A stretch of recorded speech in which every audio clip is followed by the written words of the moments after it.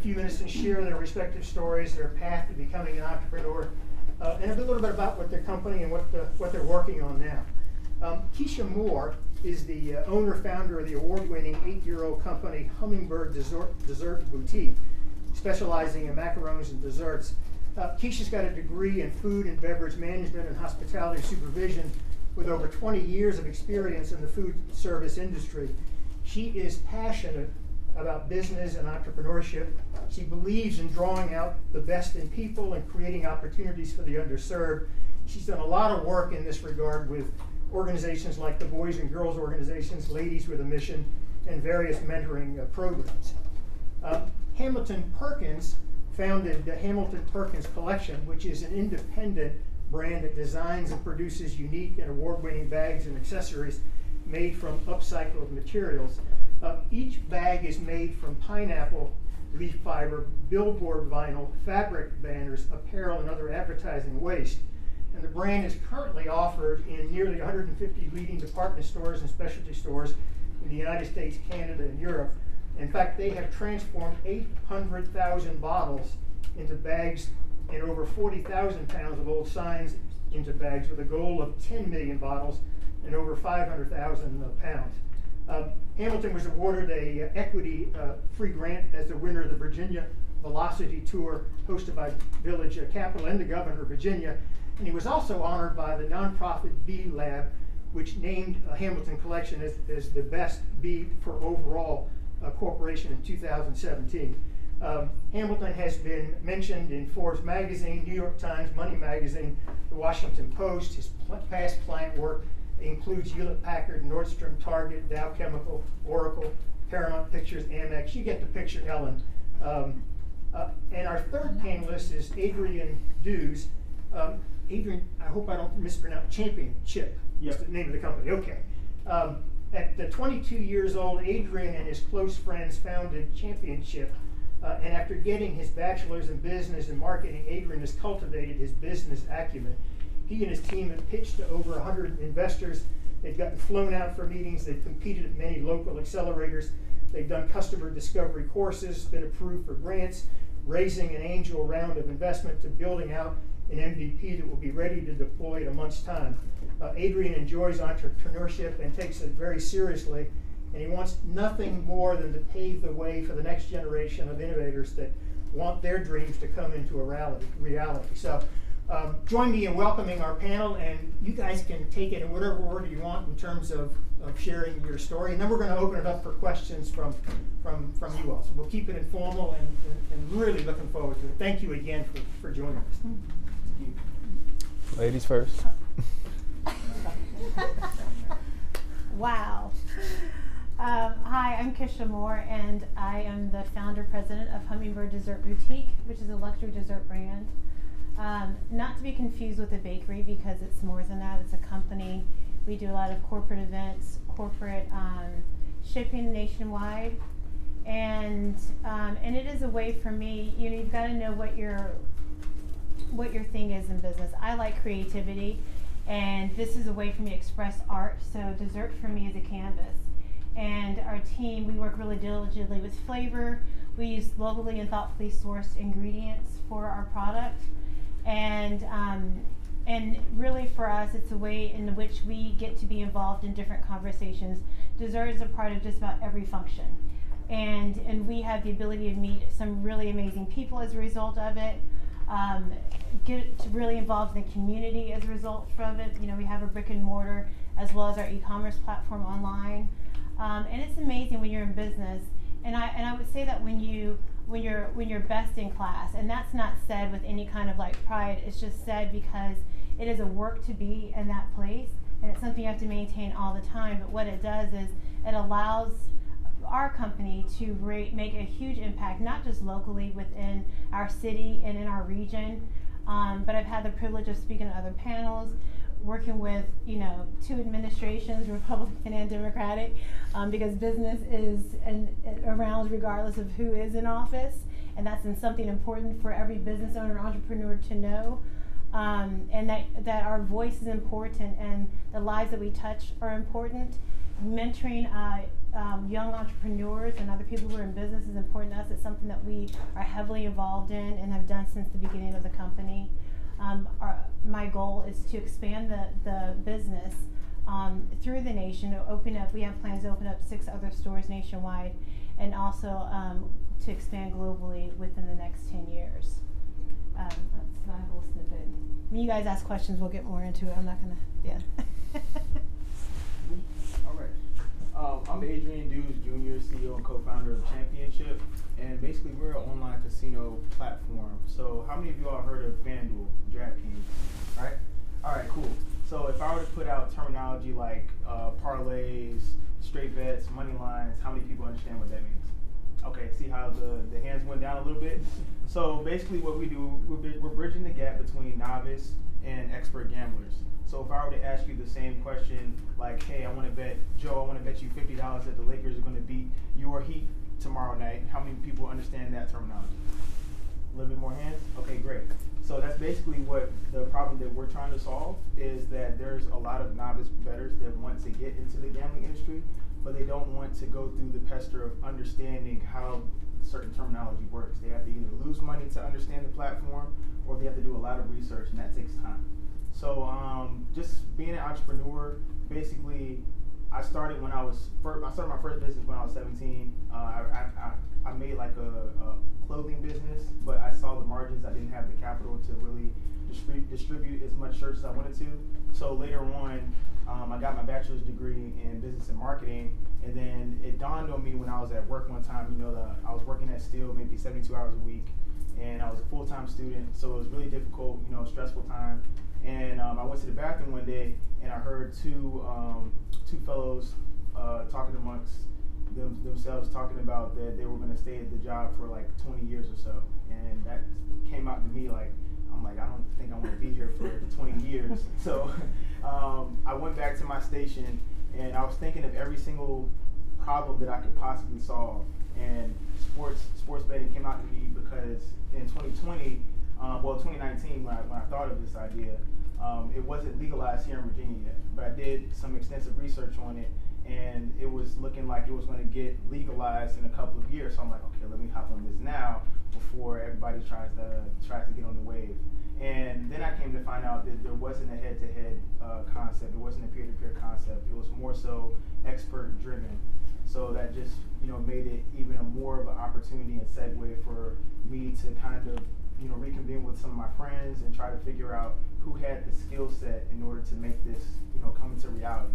So at first it was like a think tank of 20 people at college, and we conducted these meetings, maybe five times a week. And then as time went on, we kind of like cut out some of the people that didn't really have the value at that given time, like their skill set didn't align with our goals, and then it kind of withered down to about 5 people. And that's one of my co-founders right there, Lana Coleman.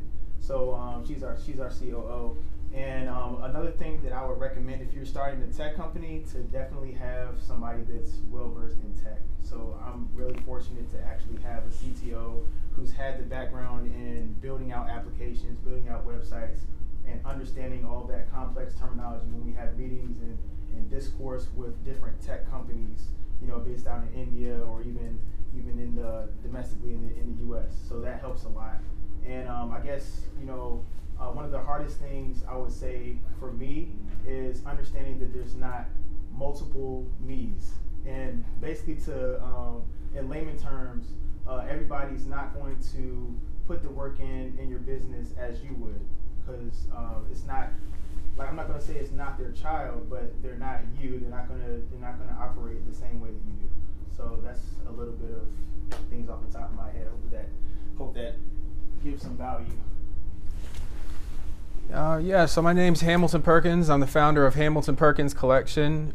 We make upcycled bags from pineapple leaf fiber, billboard, old apparel, plastic bottles, a little bit of everything. I'm an entrepreneur. I've been my background, I came from retail, so I've always been a kid that loved stores and creativity, and always like daydreamed about like being a designer, I guess. But found that my path would be a little bit different. I worked in banking for about 6.5 years, worked in 8 out of 10 lines of business. Got a chance to travel a little bit through getting an MBA at William & Mary.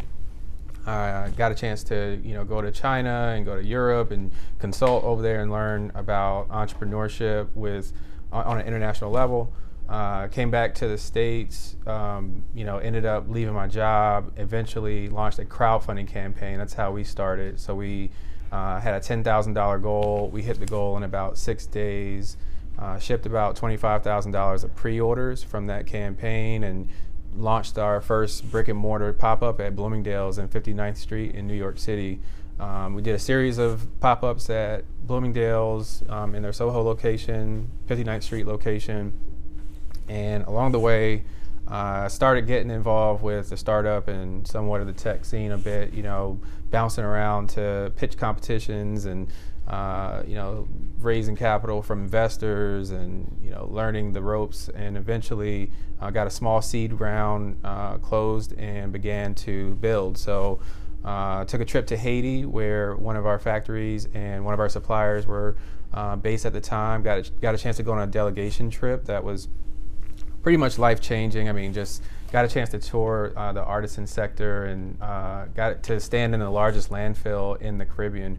Now, when I was 14 years old, I asked my mom, why don't more people recycle? That was like my thought process. So like seeing it come full circle like years later, to kind of like see that there's companies that's like their sole mission, and there's like a human element, there's an impact element, and that's what I observed there.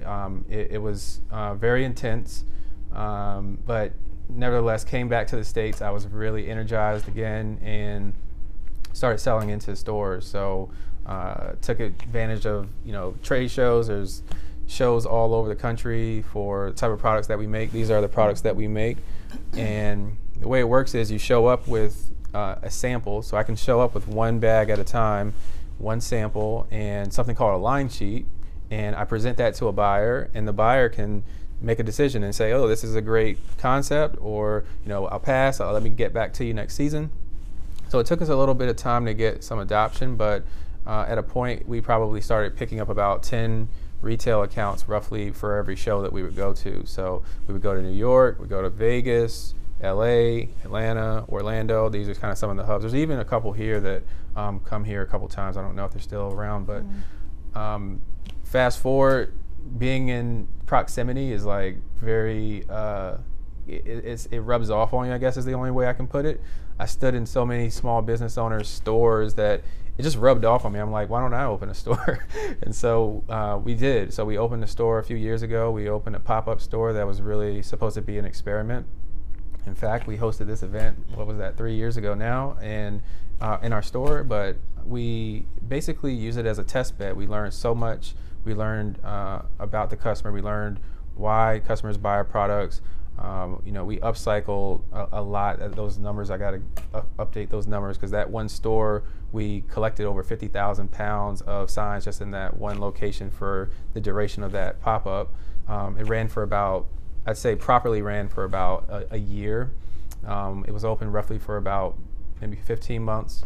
With the crisis hitting, we decided that we would close and kind of focus more on our partnership business and the channel of, kind of like corporate development. So we work a lot with Fortune 500 companies. So we've worked on tons of projects from, Coachella, like doing projects for large organizations. We do stuff for agencies. We just recently shipped for Hanover Insurance. We work with a lot of financial institutions. We work with nonprofits. We work with a lot of companies here locally. We work with tons of organizations here. We work with Fest events here locally. We work with the zoo here locally, and so many more. Even individual customers will bring us their old signs. Sometimes they have a sailboat business, and so they have like tons of sails that they'll bring to us, and we'll upcycle those. So it really is, we just want to focus on the idea of like reusing, and pretty much 95% of our product is recycled, or I should say upcycled. We're trying to take it from the original value and add value. We're not necessarily just trying to have it be the same as when we received it. We're a small team. We got a designer, we got a social media person, we have someone helping with pictures and photography, and just general like virtual assistants. So really lean, and I think we probably can open it up for questions. I'll probably think of some other stuff. Sure. Terrific. Okay, we're going to go ahead and open it up for questions. Just go ahead and raise your hand, and if you don't mind, just identify yourself and what company you're interning for. And if there's a specific person you want to address the question to, or all three, let's just keep it informal and keep the conversation going. So, who wants to go first? Anybody have a burning question? Okay. Yes, ma'am. Thank you all for your presentation. My name is Aria Hill. I'm an architectural intern at WPA. I guess this would be for all of you. It was really great hearing all of your successes, but maybe some of you can share some of your mistakes you made and what you learned from starting a business so young. Well, I've got the most mistakes probably on the stage here. I don't know. Okay, sorry, I got sidetracked. So the question is, what mistakes have I made? So a lot of mistakes. I mean, I think about just not tracking not tracking textile purchase orders properly in the beginning, and it's their word and my word, and we're just like, okay, well, it was delivered. Well, was it delivered or not? And if you're not real, if I'm doing something that's more creative and design driven, and I'm not like actually seeing did the thing make it to the destination, and I'm not like having a system in place, that's a mistake. So there's mistakes like that can be costly. Mm-hmm. There are, I say, like, I call it more, that's probably somewhat of a micro mistake. I think like larger mistakes that I would say I've made were, I don't feel like I read enough in the beginning. I think when I was like, like a younger person, like I feel like like when I came out of college, I felt like, okay, I'm kind of done with this chapter, so I'm selling all my books, and let's just learn in the real world. And I think there's a place for that, but I think if I could go back, I probably would have kept those books, and I probably would have bought even more books. Now my library is like, growing, but I think that's another, like, I'm not gonna say it's like a huge mistake. It's probably like a mid-tier mistake, and then I'd say just like largest mistake is not kind of already doing what you all are doing. Like, shout out to my Port of Virginia crew over there. That's like, you guys are like, huddled up there, and like when we met,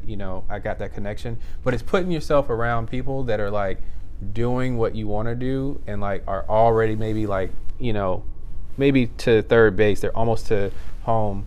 I think if I could go back, I would have put myself in more communities. Now I'm in a bunch of communities. So I hang out with all kinds of entrepreneurs that are better than me, smarter than me, raise more money than me, like mentors, just lots of people that have, they got their own mistakes that I can learn from. And so I would say that's probably the biggest mistake that I made, was just like trying to do it more solo, more all alone, versus like being in a community. I've made huge mistakes. Like, I've had major failures. So I'll tell you about the most recent mistake we had and what we had to do to correct it. So the goal for our company is that whatever it is, if we're shipping something, it's no matter what it takes to get to the end user, we will absolutely do it. And so we had a very large order for Ferguson Enterprises. They had 8 corporate national events across the country, and we shipped our product to each of those locations. Well, in May, we had a shipment that went out, and because the date in March and May were the same, and those MAR and MAY look similar, our team put in the destination to the March delivery and not to the May delivery. And so when we called to verify, you know, the address, and we'd already shipped it, they were like, oh no, you mean that's going to Atlanta? So I had to get on a flight, and I hand delivered those macarons to Atlanta. And actually, let me back up. We were actually on our way to Florida, and I had to fly up to Atlanta to drop this off. So that's one mistake that we were able to recover, but they happen. And what I tell my team is that if you're not making a mistake, we're not learning, we're not growing, and you're not doing something. Our pursuit is not perfection, it is excellence. And excellence is something that you must maintain consistently over a period of time. That's one. I've learned that because I actually had a bistro before starting this company 12 years ago that started off really successful. We had some good press. There were some things that happened within the center that we were in, and so I ended up closing that business. When that happened, I felt like such a failure because when you're high and you feel like you're getting notoriety and then something like that happens, I literally was like, floor open up, swallow me up, and I don't ever want to mention this company ever again. And so when people are like, oh, didn't you own so-and-so? I'm like, who are they talking to? I'm like, no, I don't know who that person is. Are you kidding? And so it was like a really big deal. I went into litigation. So I'll just give you a brief story about this because at some point, one of my mentors said that at some point in business, you will enter into litigation. It may be big, it may be small. And so we opened up inside the shopping center, and we had an agreement because we were a small startup that there could not be another food business open up in the shopping center because it's hard already to navigate it. There are already like 3 other food places in there, and they're like, absolutely not, we're going to put retail in, blah, blah, blah. They began to get into trouble, the shopping center financially, and brought in a larger food company literally 2 doors down from us doing the same thing. When that happened, our sales dropped, and as hard as we worked, it was just really hard to overcome what that was at the time. And so that company then went into foreclosure in their shopping center, sued every tenant, and for different things. At that point, because like you, was young, didn't know about, underfunded in some ways, but just really up against the wall in a lot of other ways, I got sued by that company and Bank of America in the same month for $250,000. And that was a lot to deal with at that time. I countersued.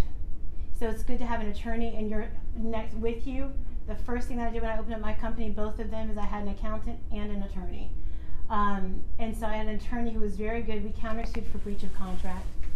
Bank of America immediately pulled away and they did not pursue it.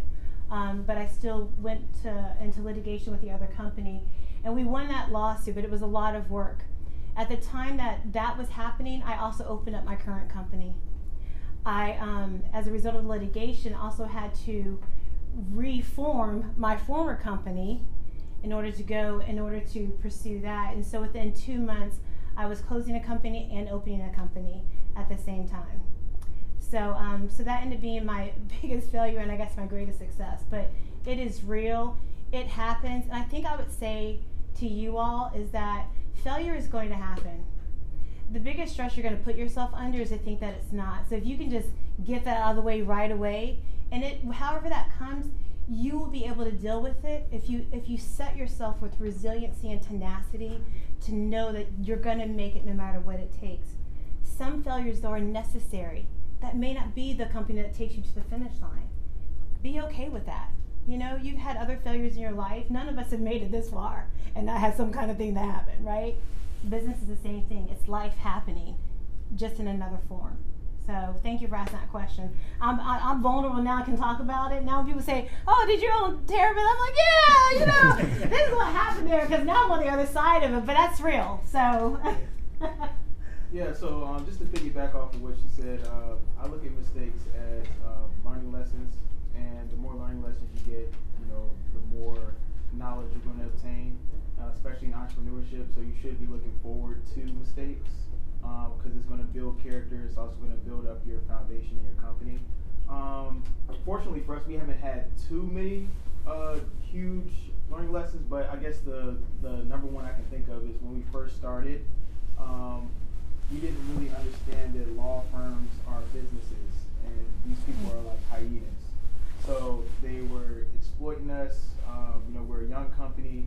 I would definitely recommend doing as much research as you can before you reach out to a law firm and ask them to do the research, because you can't monitor their billable hours.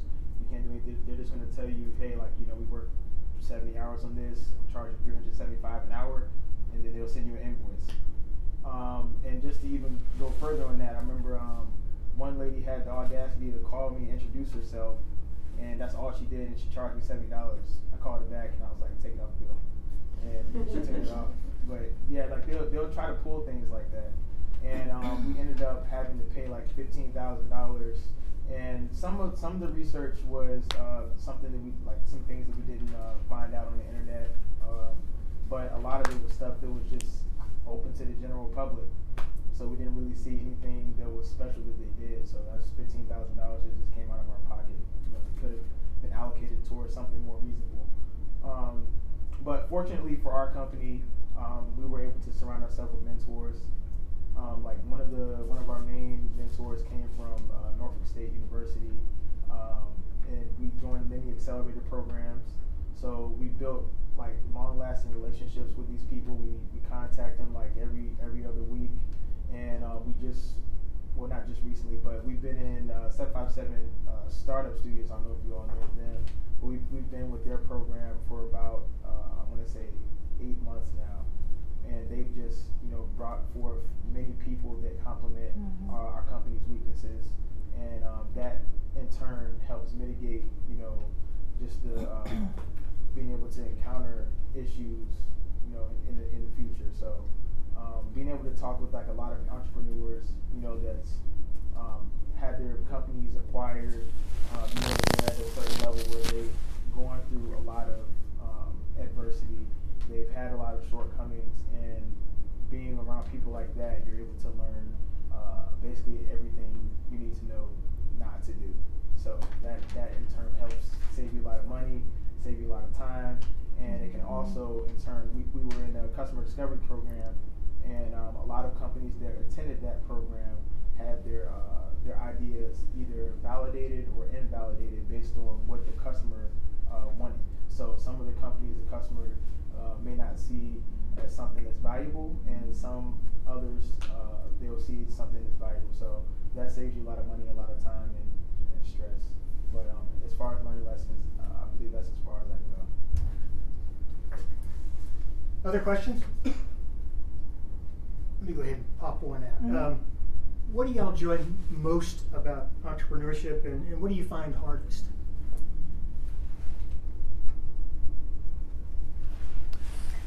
So what I enjoy most about entrepreneurship is the impact that you get to make. Business is purposeful. It should be. And whether it's something you create or your resource that you use to make transformational decisions, it's really important. And the fact that you create money and jobs off of an idea. I tell my team just when we're having meetings, everything, you're sitting in a chair that was somebody's idea, the carpet, everything in here was someone's idea that produced money. This was paid for, and that's something, to be able to do that and have a mind to do that is powerful. Everyone is not designed should not be an entrepreneur. It takes, again, like I said, a lot of tenacity, a lot of resiliency, making the right connections, and even sometimes making the wrong connections.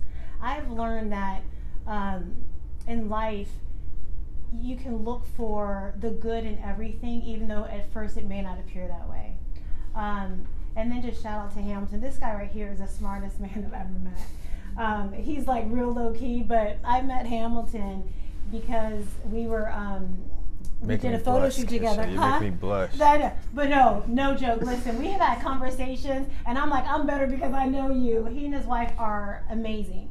But surround yourself with people who are like this. What book are you reading? Those kind of challenges, you need to be challenged all the time, because there are times when I find myself you can you're doing so much that you can kind of get in the doldrums and you get in your own little bubble, and it's good to have people around who are doing things. So you're like, oh my gosh, they're running! You know, I gotta catch up. And so that is the greatest thing. What was the other question, Barry?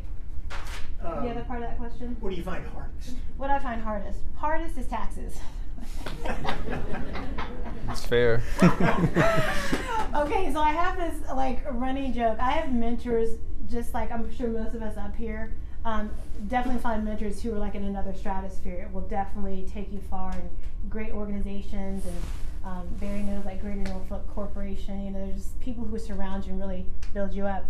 The hardest thing though really is when you realize your money is not your own. So as much as I said, it's like, you know, you make the money, but the government has a lot of oversight in your money.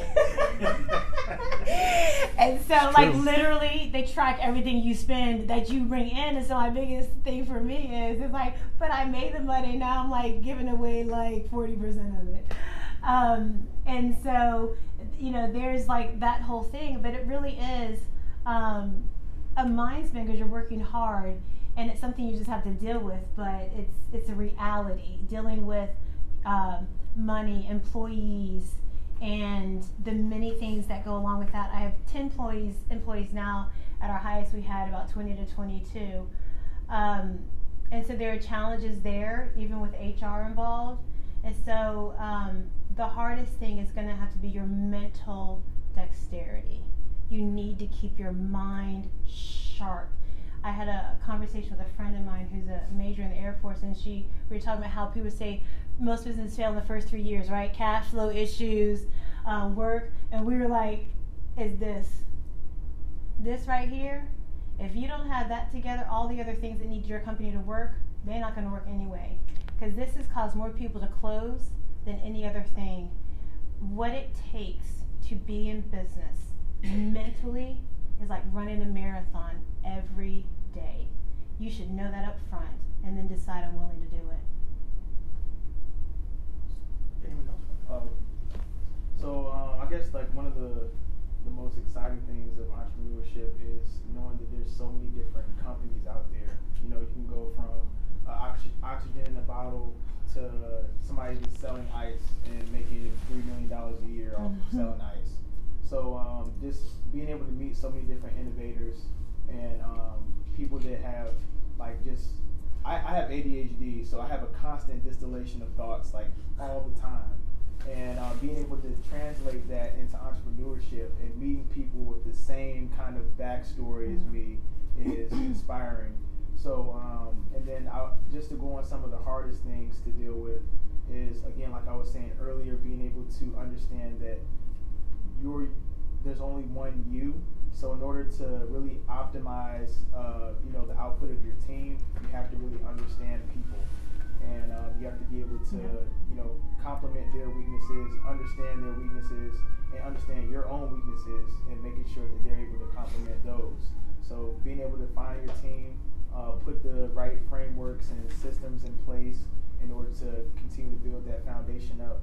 And then once you get your investors, your mentors, then they will be able to provide more resources to help your company just shoot to the stars. So like even in terms of just like the camaraderie at different like events, like black tie events, going to entrepreneurial showcases, and being able to meet certain people there, just so you can be able to obtain more knowledge from all these different entrepreneurs. Everyone's path is different, and I think that's one of the main kind of lessons that you have to learn. You can't really compare yourself to other people, but you can learn from their mistakes, and I feel like that's like one of the most valuable lessons that you can learn. Yeah, that's good. Yeah, I think, so the question is, what's the favorite thing about entrepreneurship? I think the coolest thing is that you get in this business what you become. So even to what Kisha's saying about like your mindset, it's like, I think back on our Kickstarter campaign, it was 150 orders, and that seemed like just, it could have been 1 million to me, because it was just like 150 people literally that I didn't know had like bought this product that I designed. And so then the next kind of big thing, there was an order from, I think I mentioned it about, for Coachella.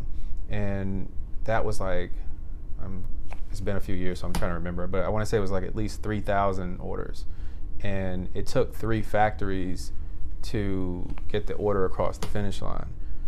But each time it was like I had to kind of raise my level of personal development to be able to handle it. Ellen calls or emails. It didn't even look real when it came in our contact form. It says, hey, we want to order over 35,000 bags from you guys. And I'm just like, my lip is on the floor. I'm trying to get it up. And I thought it was fake, by the way. I thought someone was like trying to like spam me or like gonna get me to do some like 2-factor authentication, gonna steal my password and something, because that happens too. But anyway, had to grow to be able to ship that. Had to grow to be able to. I don't necessarily have a team in-house, but just like I look at my factory network as like, those are like my leadership team. That's like my generals, because I'm dealing with all the factory owners at this point. And so again, it was just cool, because had I not grown in the situation for that Coachella order a few years ago, when it was very stressful, I wouldn't have been able to handle the Ellen order. And the Ellen order has prepared us for the next thing. And it's just this continuation. I'd say it's probably a double-edged sword. So what's like, the hardest part, I would say for me is probably, I don't want to say comparison, but I think just like managing one's own expectations and running your own race. And it probably is like a subtle, hard thing, because it's easy when your friends are like, "Oh yeah, no, we're going to Outer Banks this weekend. Like, you gonna pull up?" Like, no, like I'm working, or we're going up to New York, and then we're gonna go to Coachella. Like, we're gonna go to Burning Man. We're gonna go to Hampton. We're gonna go do something fun. And it just seems like everybody's PR in their best life. Like everyone's like hopping off of private jets, and everyone's got like diamonds, and they're in like the coolest clubs. They're popping bottles, and it's just like, man, like what am I doing? I'm in a landfill, like trying to like clean up. What is going on? So like I'd say for me, that's probably the hardest thing. I think over the years I've gotten better with just practical things. Newsfeed Eradicator. So if you haven't heard of that one, use it. Newsfeed Eradicator, so you don't see stuff that you don't need to. Timers on social media. Yeah. So I got all my apps have timers. I get locked out after a point, and that's just my reminder and wake up call to stop scrolling. So yeah, I think those are the 2 hardest things for me. Turning notifications off. Oh, all notifications off. Nothing. It's got to be like a fire pretty much to make it through. Like I can't just have constant pinging, because it just takes you away. I mean, Cal Newport writes good work on this called Deep Work. He talks about just blocking things off. I mean, even at this point, I can't do anything like meaningful during the day. Yeah. Like all my deep work comes at night. Yeah. Like during the day, I'm responding to emails. I'm trying to, like put out different fires. By the end of the day, everyone's like, they're at Coachella, I guess, and they're at events and stuff. But it gives me time to just sit back and, do meaningful work. Like really push the ball forward. That's good. I think it's important that, it is a discipline. So I just met Andre, right, today, Adrian. Hamilton's going to get mad because I'm going to hype him up again, but this guy's the most disciplined person I've ever met in my life. I've learned, like, just to be very dedicated about and governing your time, but still getting stuff done. And it's good to know that somebody does that. I'm not necessarily wired like that, but when I see it, it's helped me as a business owner know to say no to things that are necessary. My no is somebody else's yes. And that could be another business that's similar to mine. We can't do that, but I can refer you to so-and-so and they can handle it for you. But turning the notifications off forces you to go in and engage it. So you'll need to like really look at your distractions and the things that eat your time to maximize your best. Who here has ever played on a team, like a sports team? Okay, same kind of discipline, right? So I think that sometimes, like you're saying, the falsehood on social media is like everybody's out playing, like all the business owners are really doing that. I'm thinking the real business owners they're not doing that. I haven't met one business owner I know, my friends that have multi-million-dollar companies and so on, they're still putting in the work. Now they have time that they play, but it's still, it's discipline time. Like it's time that they've set aside. So, but if you've been on a team, the discipline is going to be the really an important thing. Yeah, and I'm even going to piggyback off of what she just said, just being as intentional as you can be. Because if you were at the forefront of your company, if you're in the C-suite of the company, then anyone else that follows suit is going to want their life to be better if they're going to end up following you. So just an example of that, we had a presentation that was built for 5 people. It was like I think like a 16, 17-minute presentation. And our mentor said that only one of you has to do the presentation. And we learned about this, maybe, it was last minute. So I had to allocate 80 hours just to understand a presentation like the back of my own hand. And, there was times, it's like 3 in the morning and you're studying, and it got to the point where, like, I'm losing my voice just talking to myself over recording myself say the speech. But it's those times that are needed, because like once you get that win, it feels so much better because you know where you came from. Yeah. You know how much work it took, like when people weren't there looking at what you're doing. So just being intentional is extremely important in any kind of business venture. That's good. Other questions? Yes, ma'am.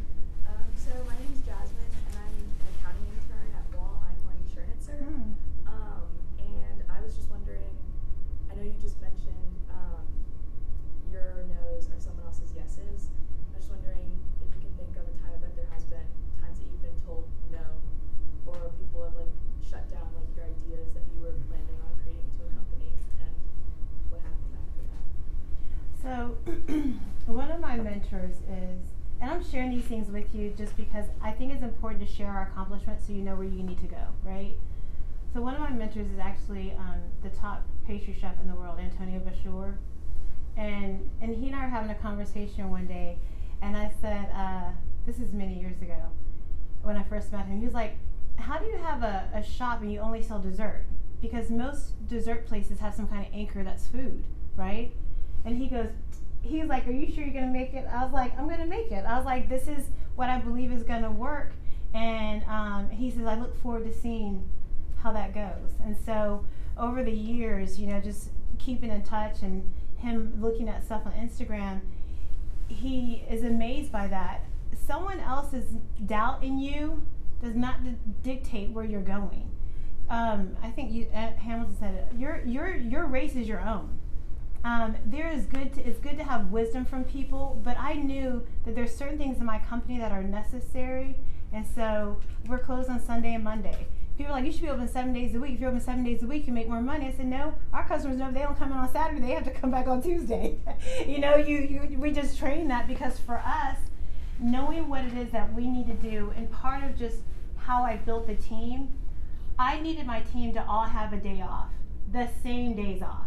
I don't want my phone necessarily ringing, because at some point, no matter how high up you get, your phone's gonna ring. And so I need everybody to be off. And so for us to all to get a complete rest, so we show up at our best. And so those were all things that people were like, it's not gonna work.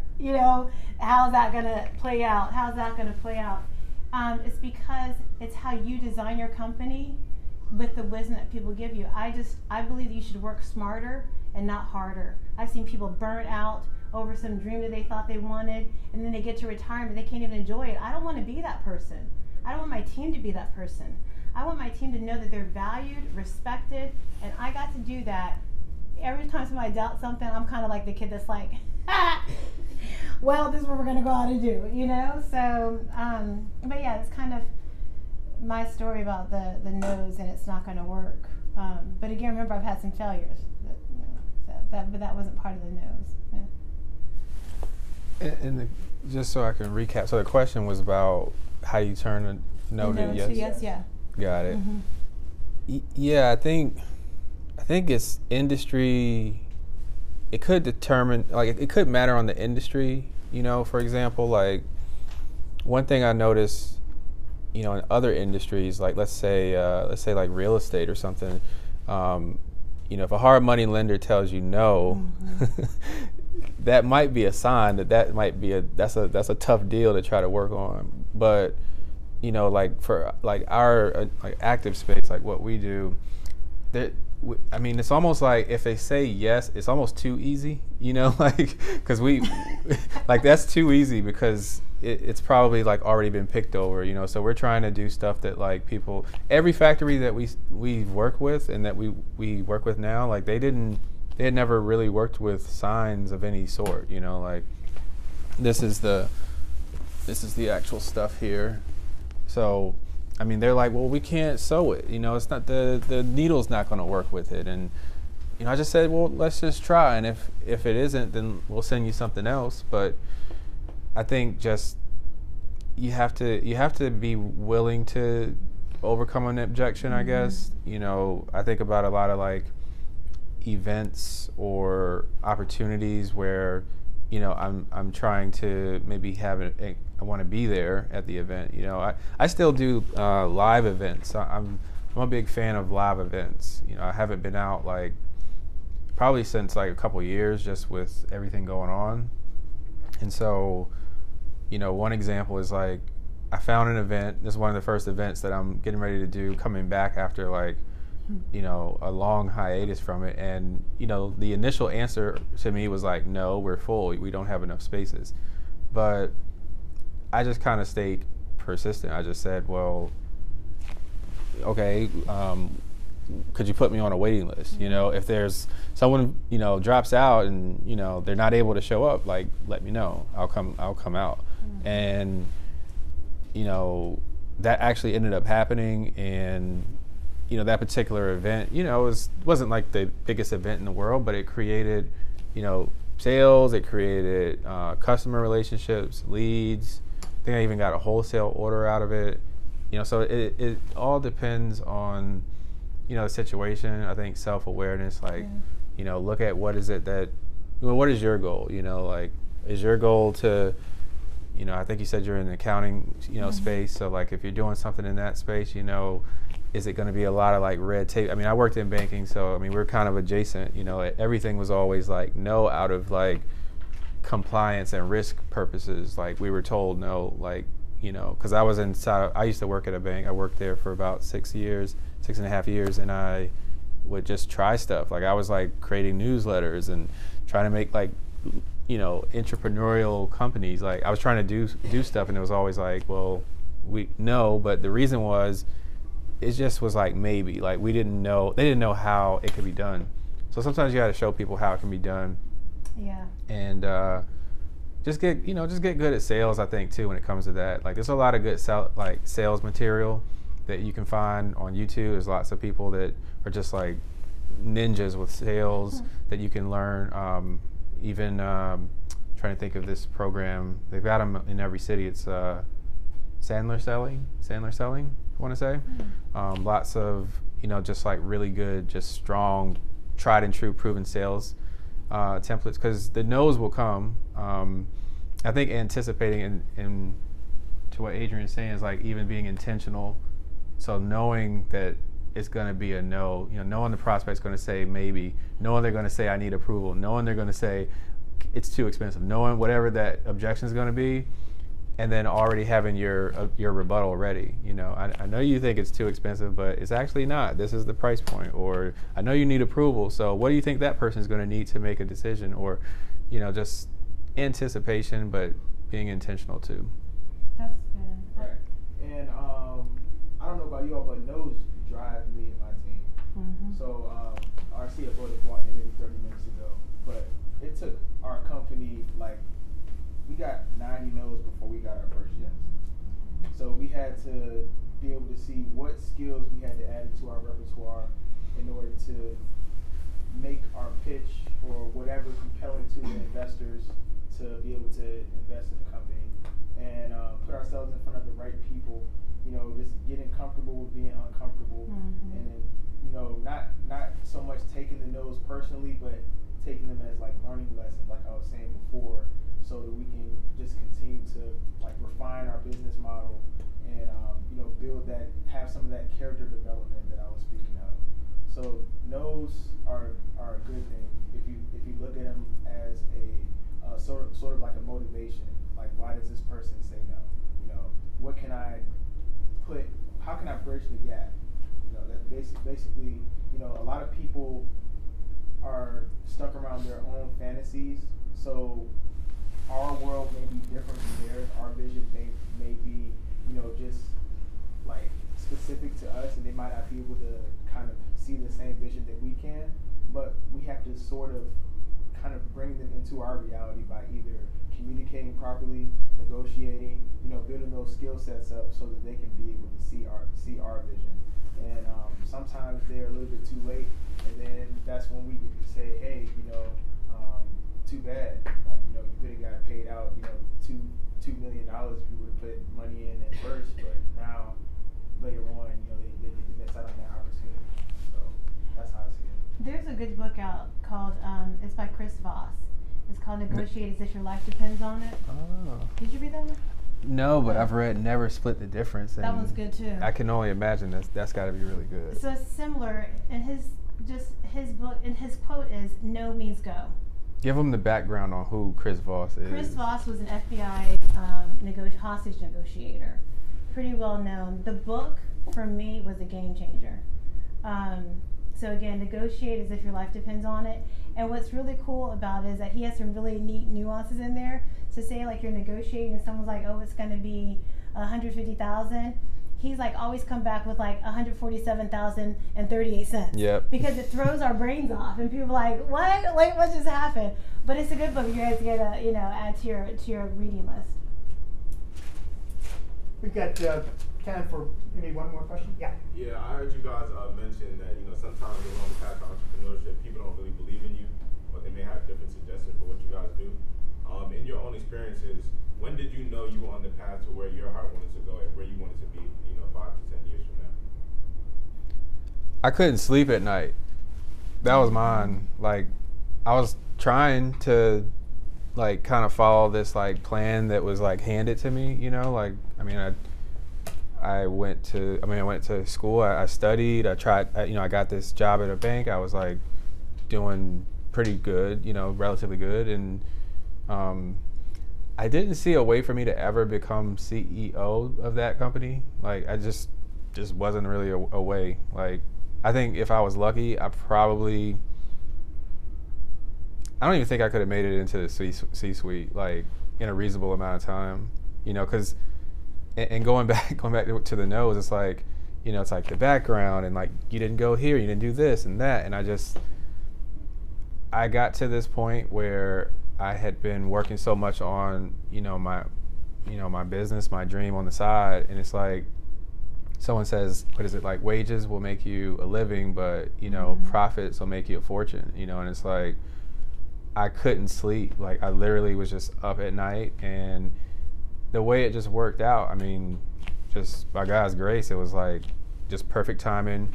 I had a product, had people that wanted it, collected almost $50,000 in like 45 days from pre-orders and grants and all kinds of things that, just made it just a no-brainer for me, because I knew in 12 months, like, what I was gonna make was just, it couldn't compare. It gave me a way to like have a run rate in my mind, coming from you all's world. You all are always talking about what's the run rate going to be, and what are the projections and this stuff. So it's like, I just looked at it, I say from a intuitive. I'm an ENFJ, so that's my Myers-Briggs, and I'm a D on the DISC assessment. So I know myself. I know that I need to be.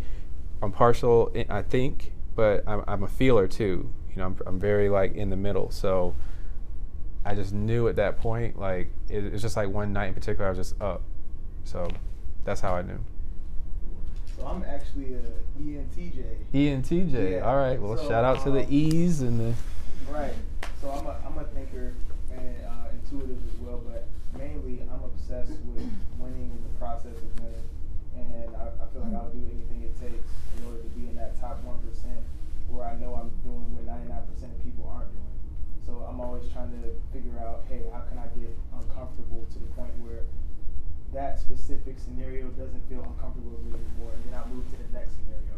So now I'm adding all of these different, skills and circumstances that I can just operate as if it's second nature to me. So I feel like that, helps the business and it helps the people around me, just as much. I'm an ENFJ. Are you really? Yep. Oh, really? And I'm a D. And if you're into Enneagrams, I'm an 8 with a wing 7. So, does anybody know the Enneagram? Okay. I'm not familiar with that one. So that's like high competitive. I'm the one that's gonna like challenge challengers. Got it. For me, how I knew that this was it, I stayed up all night, but there was a synergy about what was happening. It was like, like you reverberate at a higher frequency. It was just that things came together. The work was there, the contractors were there, things just fell into place in a very necessary way. Beyond that, I stay challenged. Like this business, it's not like I go home and be like, woo, that was a piece of cake today. I'm just gonna sip this margarita and we're gonna have a good time tomorrow. I know that this is working. I'm challenged every day. I love it. I thrive on it. I wake up and like, this is it. There's something new, something that needs to be readjusted or recreated or another adaptation. There's change happening because change is an ongoing thing. If you open a business and be like, I just want to be like this, I don't want anything to happen, be careful with that. The change is ongoing. And so that change, it excites me. I'm like, we're going someplace, we're doing something, we have projections, we have goals, and they're in place, and it feels just amazing. The people we get to connect to, everything that comes into it, it's such an amazing journey. Like even sometimes the bad that happens, everything about it is like, I see the splendor in that day. This thing fell apart, but to find that one good thing and know, like in your soul, I was born to run a company. I just thought of going to work someplace right now. I've worked for myself for 12 years and provided an income for other employees. The thought of doing anything else right now is so beyond me. I would completely fall apart. I'm like, look, check me in someplace. If I've gotta do that, it doesn't mean that I won't work with companies. Just the thought of working for a company and not being able to have that creative ability to grow something would completely shut me down. How about a round of applause for our panel? Let me just real quickly share a couple of maybe takeaways that I wrote down from this. I know some of you are thinking, well, I'm not really cut out to be an entrepreneur, I'm not going to be an entrepreneur.